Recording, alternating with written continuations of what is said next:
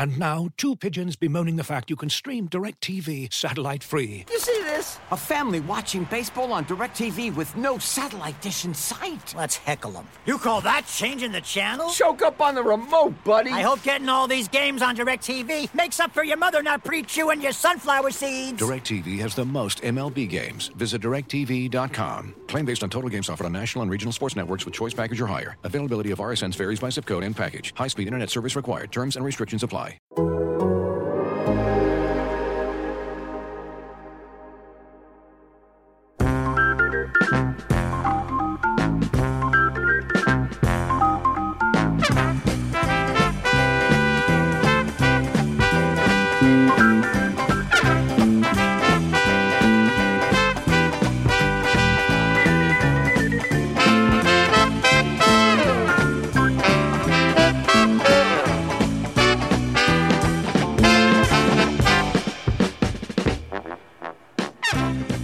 Hey folks, welcome into On to Waveland. It's the Cubs podcast here at The Athletic. I am Brett Taylor, joined by Sahadev Sharma and Patrick Mooney, and you, listener.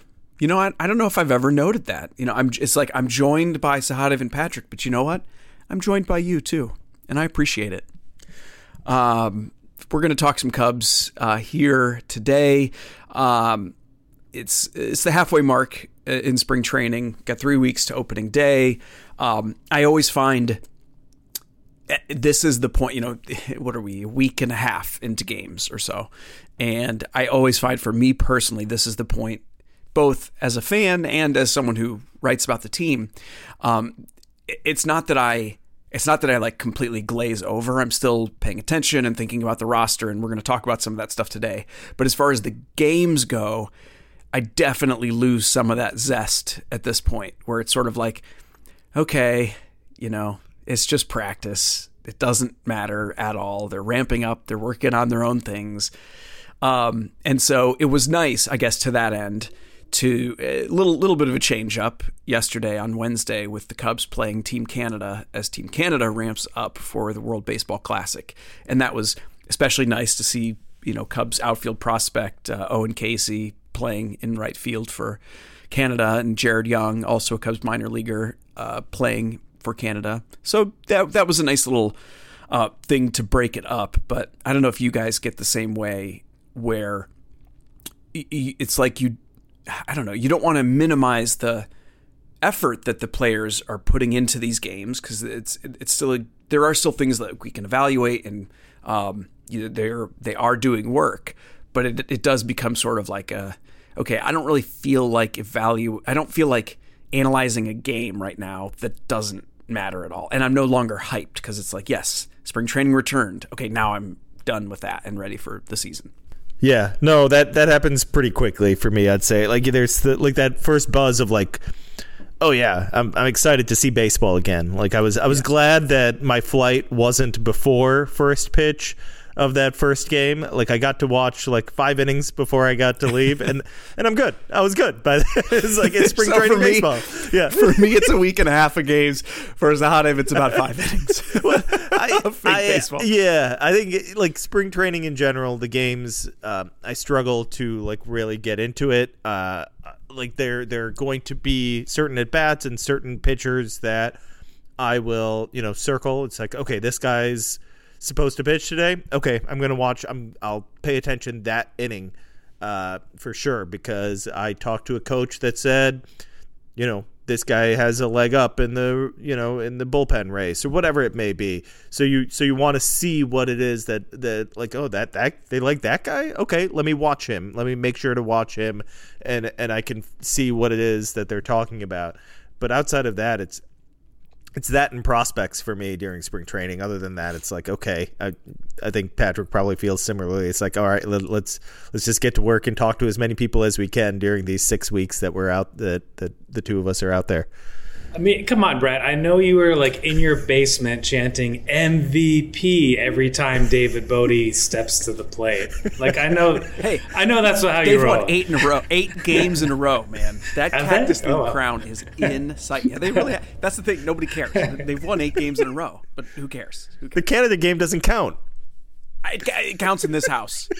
In this house, when we beat the Great White North, we celebrate that. That is the only game that counts, sir. Good throw by Owen Casey. Yeah, he did. I know. I was a little bummed. I was like, oh, please rock a home run, just because like that's sort of the silly joy that I was looking for. And we did get to see Cody Bellinger's first home run. And I feel like this is a little off course from how we were, charting out the pod, but I want to say it. I feel like he's looked good. I feel like he's taken good plate appearances. And I know that, again, that really only gets you so far in terms of evaluating a guy in spring training. But I feel like he just looks very, and I don't know how this contrasts to the last 2 years with the Dodgers, because it's not like I was watching him every day, but I feel like he looks very composed. He's back to his more upright look. I think the swing looks athletic. I don't know. That's my take on him. I'm not making any predictions about what the bat's going to be this year, but I think if you were looking for like horrifying red flags this spring, you're not getting any. I'm just trying to we just started the podcast saying how meaningless spring training is, and now you're trying to take us in another direction. But Cody Bellinger looks pretty good.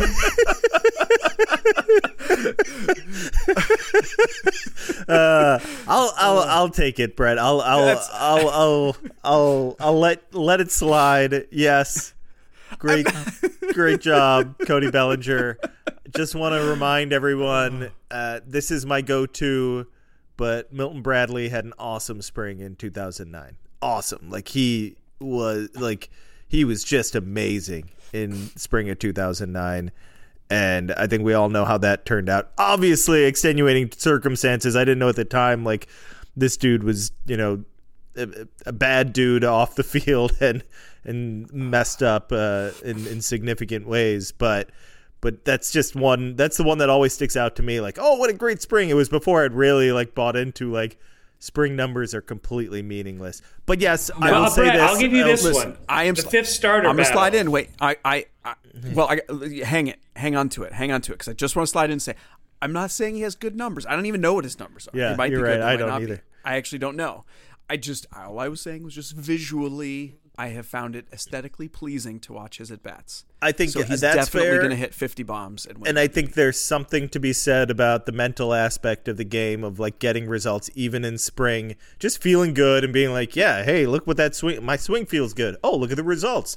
That's nice. Okay, the swing feels good and I'm seeing results off, the ball's coming off the bat really nicely. I think he's been hitting the ball hard for what I've seen, and yeah, you'll take that. You'd much rather that than him swinging and missing a ton. He's certainly not doing that. I haven't been paying enough attention to the quality of pitching, so it all could be meaningless, and it could, we could quickly be talking about this a month from now, what an awful start from Cody Bellinger, but yeah, you'd much rather have this than the alternative, and I think mentally is the biggest thing. Get him right mentally, maybe everything kind of falls into place, but you should be happy, and he should be happy that things are going in the right direction, and then you just hope it builds off that in the regular season. Well, let's get into the exception to the rule here then, the fifth starter conversation, because I do think that is one where not just performance matters, but slight things you notice in camp, the way people, will talk about, say, Wisniewski or how Ross will answer questions, and sometimes it's not just the individual person's result. It's when the person you're competing against for the exact same job, I feel like it's drifting in a way where Wisniewski, it's going to, his job, the job is there for him to take it. And maybe I'm overreacting to the 6 home runs Sampson gave up in less than 5 innings. It's Arizona. It can be a hard place to pitch at this time of year. Obviously, he's working on stuff. There's no kind of referendums going on here, but at a certain point, you can't not notice these things, right? And I'd leave it to you two guys of kind of your first impressions here for probably kind of the biggest spot that's up for grabs here in the last 3 weeks. Yeah, it's always a delicate balance for all the reasons we jokingly and seriously said at the top of this that spring training is a lot of things. It's not the same as the regular season. So you can't evaluate players because not only might they be working on specific things, but the guys that they're playing against might be working on specific things. And so and they might also be AA players who are coming into games. And so you have to be very careful about evaluating spring performance results when you make these decisions. And you want to have the grace to give the guys grace to be like, if Sampson's working on his fastball right now and he's trying to, I read on, Cubs.com, Jordan Bastian's piece this week that Sampson is trying to work on his sinker and his four-seamer and making sure they're getting enough separation. And, whether it's an excuse or not sort of doesn't matter, because you want to extend that ability, especially in the first couple weeks of spring training, to guys to do that. Like, that's what it's supposed to be. It's supposed to be, hey, use this time to put yourself in the best position to be good in the regular season. And yet, like you said, Patrick, we do also, and the Cubs do also have to take stock of who do we think that guy is going to be. And if one guy's looking great this month and one guy's giving up, 6 homers in 5 innings, it's hard not to notice that. Yeah, I think this, we have to take into account spring here because the fact that Adrian Sampson has that option. I think if he didn't have that option, we'd have to say like, you kind of have to give Adrian Sampson a little more leeway. He showed what he could do for 100 innings last year. That's a decent sample size. Like, you don't want to lose him. But the fact that he has an option, and I'm not wrong, right? He has an option? I mean, no, okay, you're correct. Yeah. Okay. So, I mean, Hayden Wesneski, I agree with Patrick. Even before I left, like, there's the way they talk about him. Like, they obviously are very high on Hayden Wesneski, and I'll be honest, I'm pretty high on him. I feel. I think I did the Effectively Wild podcast right after recording this, so I apologize if I'm repeating myself, but I think I said this on the Effectively Wild podcast. But I'm higher on him than like the general consensus of like prospect people are. I think outside of Eric Longenhagen with Fangraphs, nobody had him in the top 100 for prospects.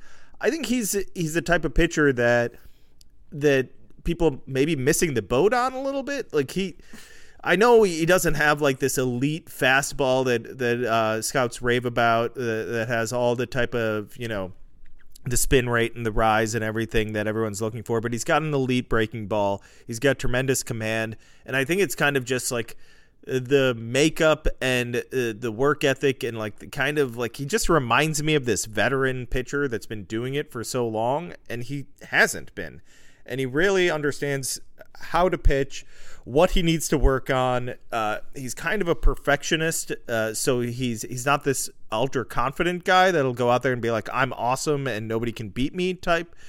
He doesn't carry himself in that way, but he does have this confidence. But it's also like he's very well aware of what he needs to work on, his weaknesses, and he's a little critical of himself. He's like, yeah, my fastball is average. It's not. I want to get it to slightly above average. I don't want it to be like this. I want it to just get a little bit better, and then I can say I'm above average in all these categories. And the blah blah blah blah blah. He just really has. He knows where he needs to work on things, what little tweaks he can make to get better. I think those are the types of things that sometimes pitchers don't figure out until like Adrian Sampson just got to that place, right? And he's 30 years old. So these things take a while for pitchers to figure out, and for him to have this type of knowledge and understanding of who he is and how he can get better stands out to me. And just like bottom line is he gets results every single time he's out there. It's just like, whether it's spring training or not, like the regular season was obviously very impressive when he was out there, his big league debut and everything. So I think the tide is kind of turning there. I think I did say coming into spring that it was Sampson's job to lose, but it's going to be hard to keep Wesneski off this team. If the goal is to make the playoffs, you want to come out there with the best players. I know they kind of downplay opening day and all that stuff, and I agree with them when you're talking about rushing a guy back from injury or whatever it may be. But you want to put the best players out there, and Wisniewski right now looks like he's one of their better starters. I'm not sure, outside of, unless there's a reason to like really hold back on his innings and workload and stuff like that and really monitor that, which you can do at any point during the season, really. I'm not sure why he shouldn't have the edge right now. I'm kind of shifting my thought process on that. Obviously, there's still time for things to change, and maybe there's more to what's going on with Sampson than what we really know right now. And yeah, he specifically is working on all these things, and the pitching and like coaches know exactly what it is, and they're like, yeah, we're not worried about it because that's not how he's going to pitch during the regular season. Fine, if that's the case, then we'll figure that out as time passes. But right now, like, it's hard to look at Wisniewski and be like, that guy's not part of the rotation. Yeah, I think it's fair to turn the conversation into more of, this is less about Sampson and more about Wisniewski and what he's done to, one, pop on the Cubs' radar and to convince them to give him up in the Scott Effross trade. The way he pitched last September, whatever he did during the offseason, there are reasons why staffers talk about him this way. And I thought it was interesting the other day after he pitched, he was asked about kind of Tucker Barnhart, and he said how after his first bullpen, he kind of had an idea, and then like Barnhart immediately brought it up and kind of as like a confirmation. And the way Barnhart explained it, like his offseason program was like, I didn't watch video on every single guy, but there were guys that I thought who would be in the rotation or guys that I knew. And so obviously I'm reading way too much into that. It's not like the Cubs told him, hey, he's going to be our fifth starter, like, do your homework. But I think it's like, you can't fool players. And David Ross was saying this today about another pitcher of just like, the hitters will tell us the answers here. And I'm wondering if, the Barnhart and Gomes tandem behind the plate, what they're seeing, some of the results out here, whatever checkpoints the Cubs had on Wisniewski's offseason program, I'd imagine he more or less hit them. And then when you ask about Wisniewski, like, Ross will immediately like bring it over to like some of the like nerd pitch lab pitching infrastructure stuff. Like, he speaks their language. Whatever kind of like the coaches and the analysts are talking about, like, Wisniewski gets it immediately. I'm not saying Sampson doesn't, but it certainly is in the back of their heads of like, okay, if we bring him up to Wrigley, if we ask him to do X, Y, and Z, he will understand what we want to accomplish and how to execute it. And at that point, it'll be up to him. Looking for an assist with your credit card, but can't get a hold of anyone? Luckily, with 24/7 U.S.-based live customer service from Discover, everyone has the option to talk to a real person anytime, day or night. Yep, you heard that right. You can talk to a real human in customer service at any time. Sounds like a real game changer if you ask us. Make the right call and get the service you deserve with Discover. Limitations apply. See terms at discover.com/creditcard. Looking for an assist with your credit card but can't get a hold of anyone? Luckily, with 24/7 U.S.-based live customer service from Discover, everyone has the option to talk to a real person anytime, day or night. Yep, you heard that right. You can talk to a real human in customer service anytime. Sounds like a real game changer if you ask us. Make the right call and get the service you deserve with Discover. Limitations apply. See terms at discover.com/creditcard.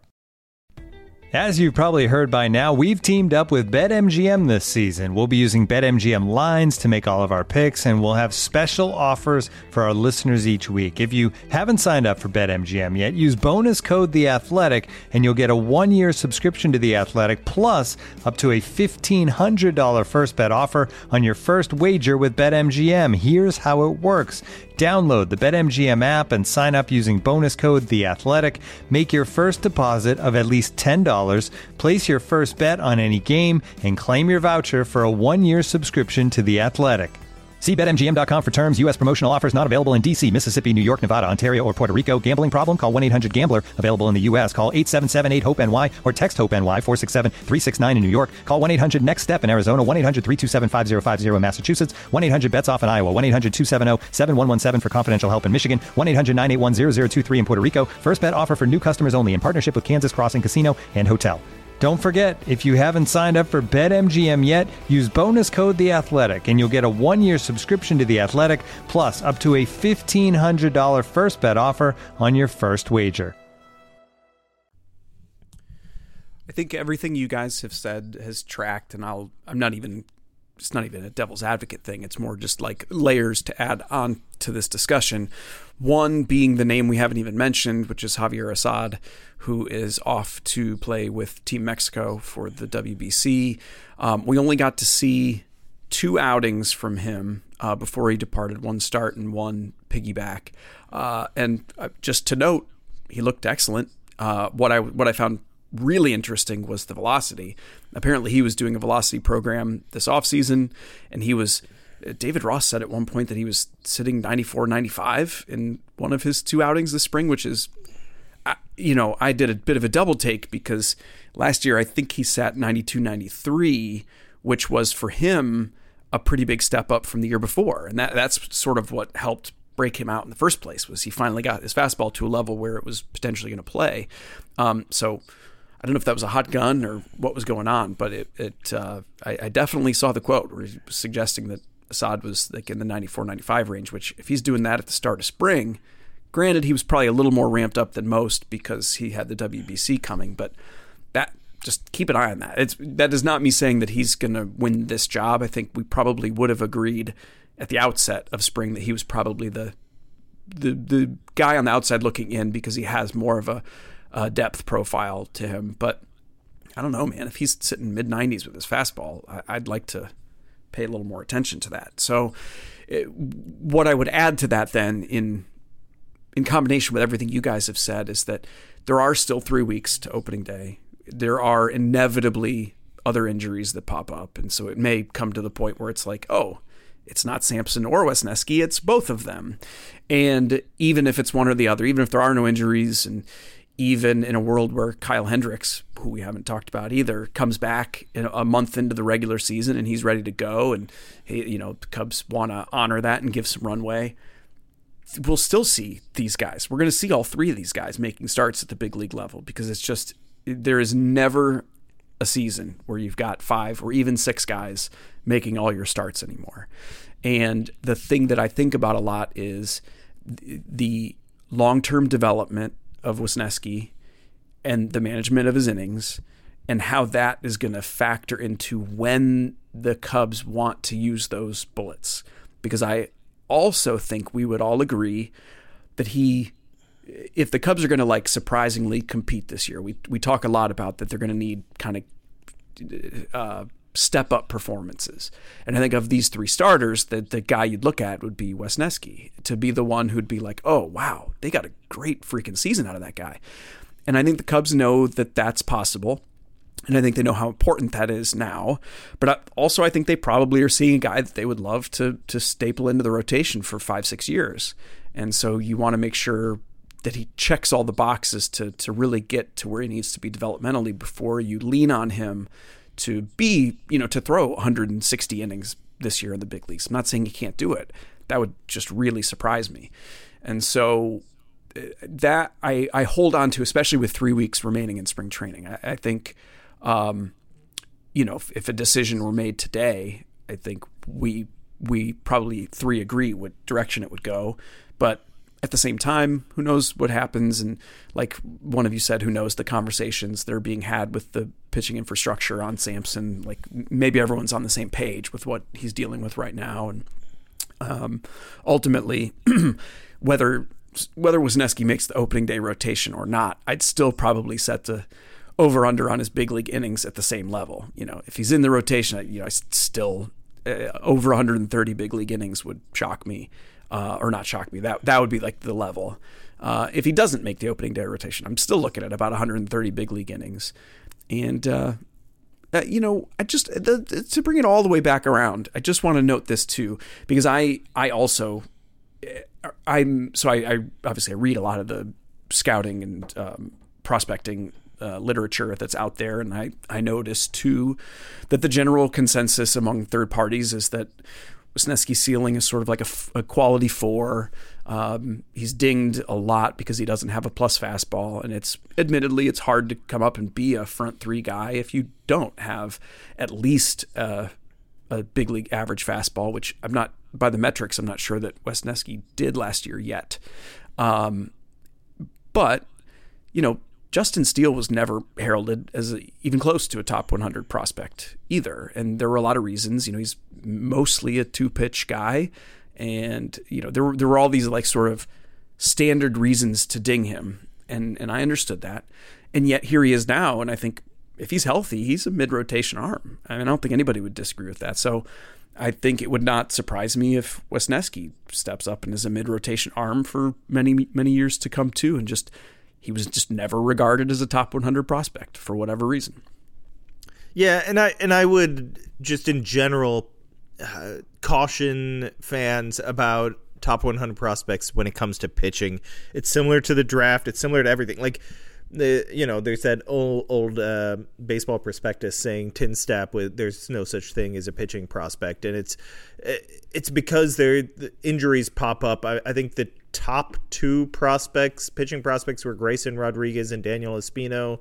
Grayson Rodriguez didn't pitch much last year. Espino had another injury this year to start this camp for Cleveland. So are they ultra talented? Yes. Do they have could these guys be superstars at some point? Sure, but they struggle to stay on the field, and that's a skill as well at times. I think if you look at Houston's rotation, it's filled with guys that are really quality pitchers, 3s, 2s, some 1s if you want to give them that label. And I think the only one that was a top 100 prospect is Jose Urquidy. I think he showed up on one list of all the lists out there, and he's the one that's their fifth best guy right now. Christian Javier, Framber Valdez, all these guys, they're homegrown pitchers that helped them win a World Series, and prospect people didn't think much of them. They weren't hyped in the prospect world, and that's fine. I think pitching is really hard, and sometimes it gets figured out later in a player's career. Things click. All sorts of different things happen. Injuries especially can slow things down, and I think that's part of the reason Steele was never on any list. Player development can change and unlock something, which happened with Steele, which happened with Adbert Alzolay, is happening with. I know when I talk to Wisniewski, his fastball is a big focus for him, right? He's making slight tweaks to that and hoping that he can get it to an average to above average pitch. So he wants to do more with the pitch. I just wouldn't go off top 100 lists with pitchers in particular. I think we need to see more. I think we talked about this last week. Just in general, I want to feel more confident with the pitching development that they've built here with the Cubs by seeing more results and seeing more and more guys show up in the big leagues. But I think all of us are kind of on the same page that things are going better in that department. Just want to see more, and I think that's part of what this is. It's like, how much can they help Wisniewski? How good can Steele be? Who else is coming up? Who else are we going to see over the course of this year that could be like, whoa, I wasn't expecting that guy to make an impact, and look at him helping this team out. Kind of like even like Javier Assad, who at this point last year none of us were talking about, and now Brett's like, what? This dude's throwing 95? I don't know if that's even true. I saw the same quote that you're referring, but sometimes I wonder what gun is Ross looking at, or is he just pulling that number out just to because he's just talking? But if that's the case, that's great. And ultimately, getting back to Sampson, if he's not right now, it's fine. You have Wisniewski. These are the types of things that the Cubs couldn't have done in years past. They were relying on these guys, and now they don't. If Sampson needs a month in AAA to ramp back up and get right, okay, fine. That works if Wisniewski's in the rotation, if Hendricks comes back. Like, just having all these options is really nice for the Cubs. I don't know what it leads to ultimately. I don't know if it's going to be the difference maker. I think Brett said it, but like, you kind of want Wisniewski to be like kind of pop up to another level, and that can contribute to this team popping up to another level. There are multiple guys on that list, but Wisniewski's probably, along with Steele, probably is the prime guy that you'd point to in the rotation for that. And then there's, like a half dozen other names on offense and in the bullpen that they're going to need to have similar type of pop-ups. And I mean, we'll get to those names over the next coming weeks, because I think there's a lot of gray area with those final spots on the roster, both position players and bullpen especially. I don't know what you're hearing out there, Patrick, but I feel like it's just like, so who's gonna make this bullpen? Like, not that it's been bad, not that it's a mess or something like that. It's more like, I don't know what they're thinking right now with regards to the bullpen, because it's not as clear as maybe it had been, at least, especially, like, I don't even know who were the first, like, are there guys that you're just like, yeah, he's in? Like, it's like Wick, Boxberger, and who's the other veteran that Fulmer. So is that it? And then like maybe the lefty whose name I'm forgetting, Brandon Hughes.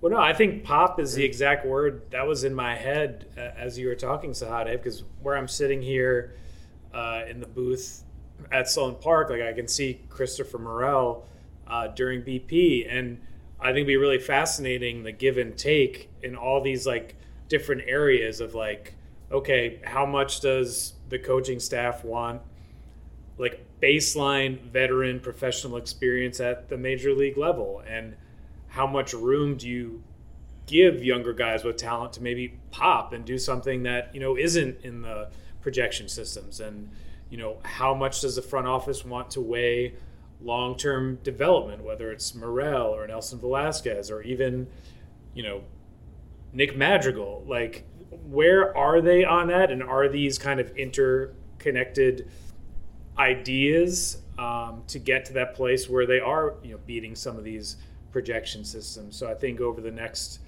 couple of weeks, that's definitely something we'll be, asking around about and talking about, because it is kind of a fascinating dynamic of like, who are the Cubs? What are they going to be? Like, they're going to have to start making some choices here pretty soon.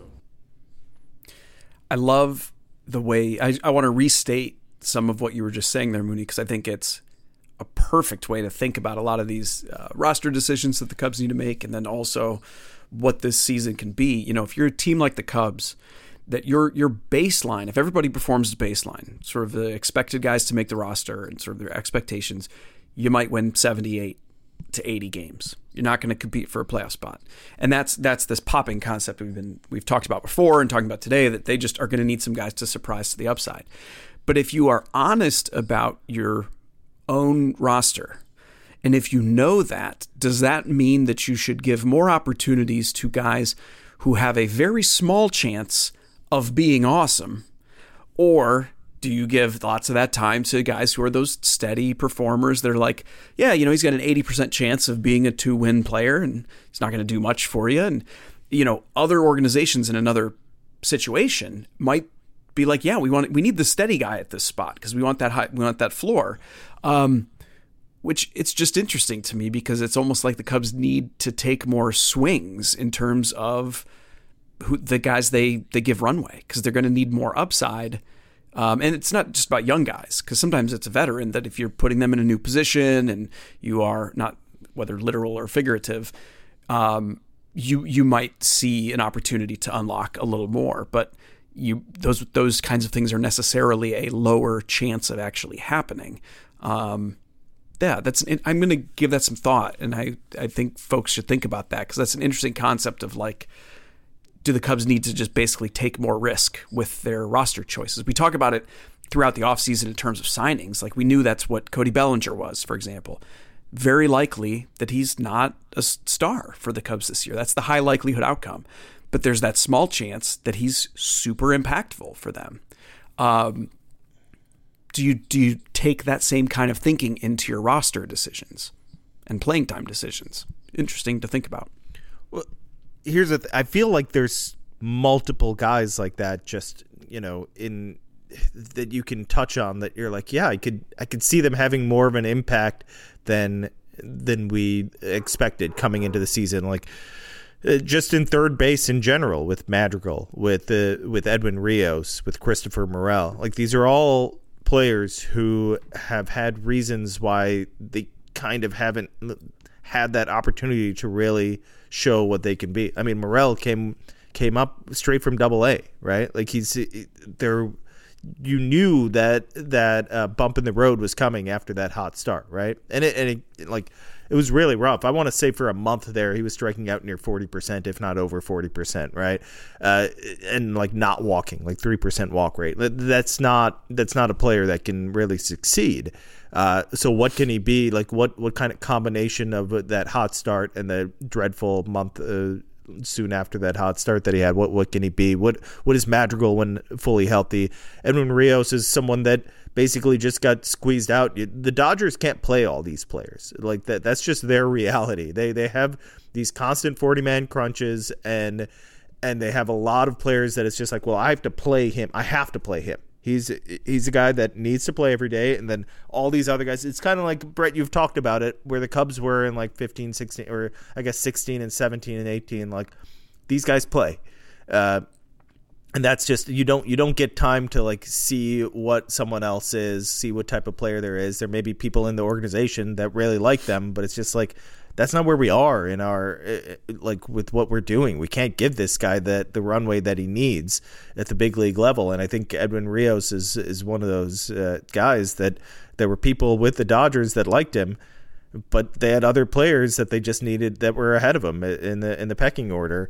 And can the Cubs benefit from that? Like, take advantage of a roster that has so much talent that it kind of trickles down to the Cubs. Mastrobuoni could be someone similar, maybe. I don't know. I'm just, these are all different names that you don't expect them coming into the season to be hugely impactful, but can one of them pop up and be a player that's like, wow, I didn't expect him to play at that level this year, or, I didn't expect Edwin Rios to, give them 25 homers, and he certainly is capable of that, and that's something they desperately need. But I'm certainly not going to predict that, but it's a type of performance that the Cubs will need for things to go right.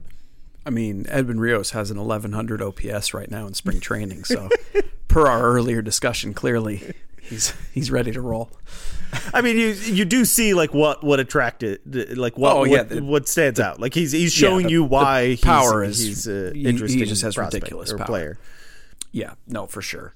All right, let's leave it there. Mooney, do you got any like parting thoughts? I don't want to. I interrupted the normal rotation there. No, I would just wrap up on like. Wrapping up Rios, like, to me, Rios is in. Like, he's on the team, on the open day roster. They gave him a major league deal. He's been working out, playing first base, showing some versatility because of that. With Seiya on the injured list, Mancini goes out to right. He gives you another option with Hosmer. So, to me, whenever Sahadev and I get around to our next roster projection, Rios is in, and that is pretty much gospel. So. Yeah, I think the Suzuki injury, because all these things are connected, the guy who probably stood to benefit the most in terms of guaranteed roster spot was probably Edwin Rios, who, like so many of the other guys, he's got options left. I'm going to leave people with this because we'll talk more of those edges of the roster. The only player who's sort of in discussions at the edges of the roster on the positional side who doesn't have minor league options remaining or isn't on a minor league deal is Zach McKinstry. So he's the only one that you would, we run into this every year, and it's usually tons of guys. We're like, yeah, but they can't option that guy, or, really, the Cubs have crazy flexibility this year. It's really just McKinstry's the only guy that he's got to make the team or he's got to hit waivers, but he's the only one. All right, we'll leave it there. Good talk, good mid-spring training check. World Baseball Classic, like I said, it's underway. There'll be more games stateside coming this weekend. So we'll probably touch on it a bit next week when we get back at you, because there are a lot of Cubs players involved. And also it's just a potentially really fun baseball event. And we like baseball because this is On to Waveland. It's the Cubs/baseball podcast here at The Athletic. I'm Brett Taylor. You can get my stuff at Bleacher Nation. That is Sahadev Sharma and Patrick Mooney. Get theirs, as always, at The Athletic. And we appreciate you. Make sure you're, subscribing, rating, reviewing, doing all that good stuff. I should probably plug that a bit here at the outset of the season, especially. If you like the silly things that we say on here, maybe do a little 5-star situation for us. And we'll talk to you again next week. Take care.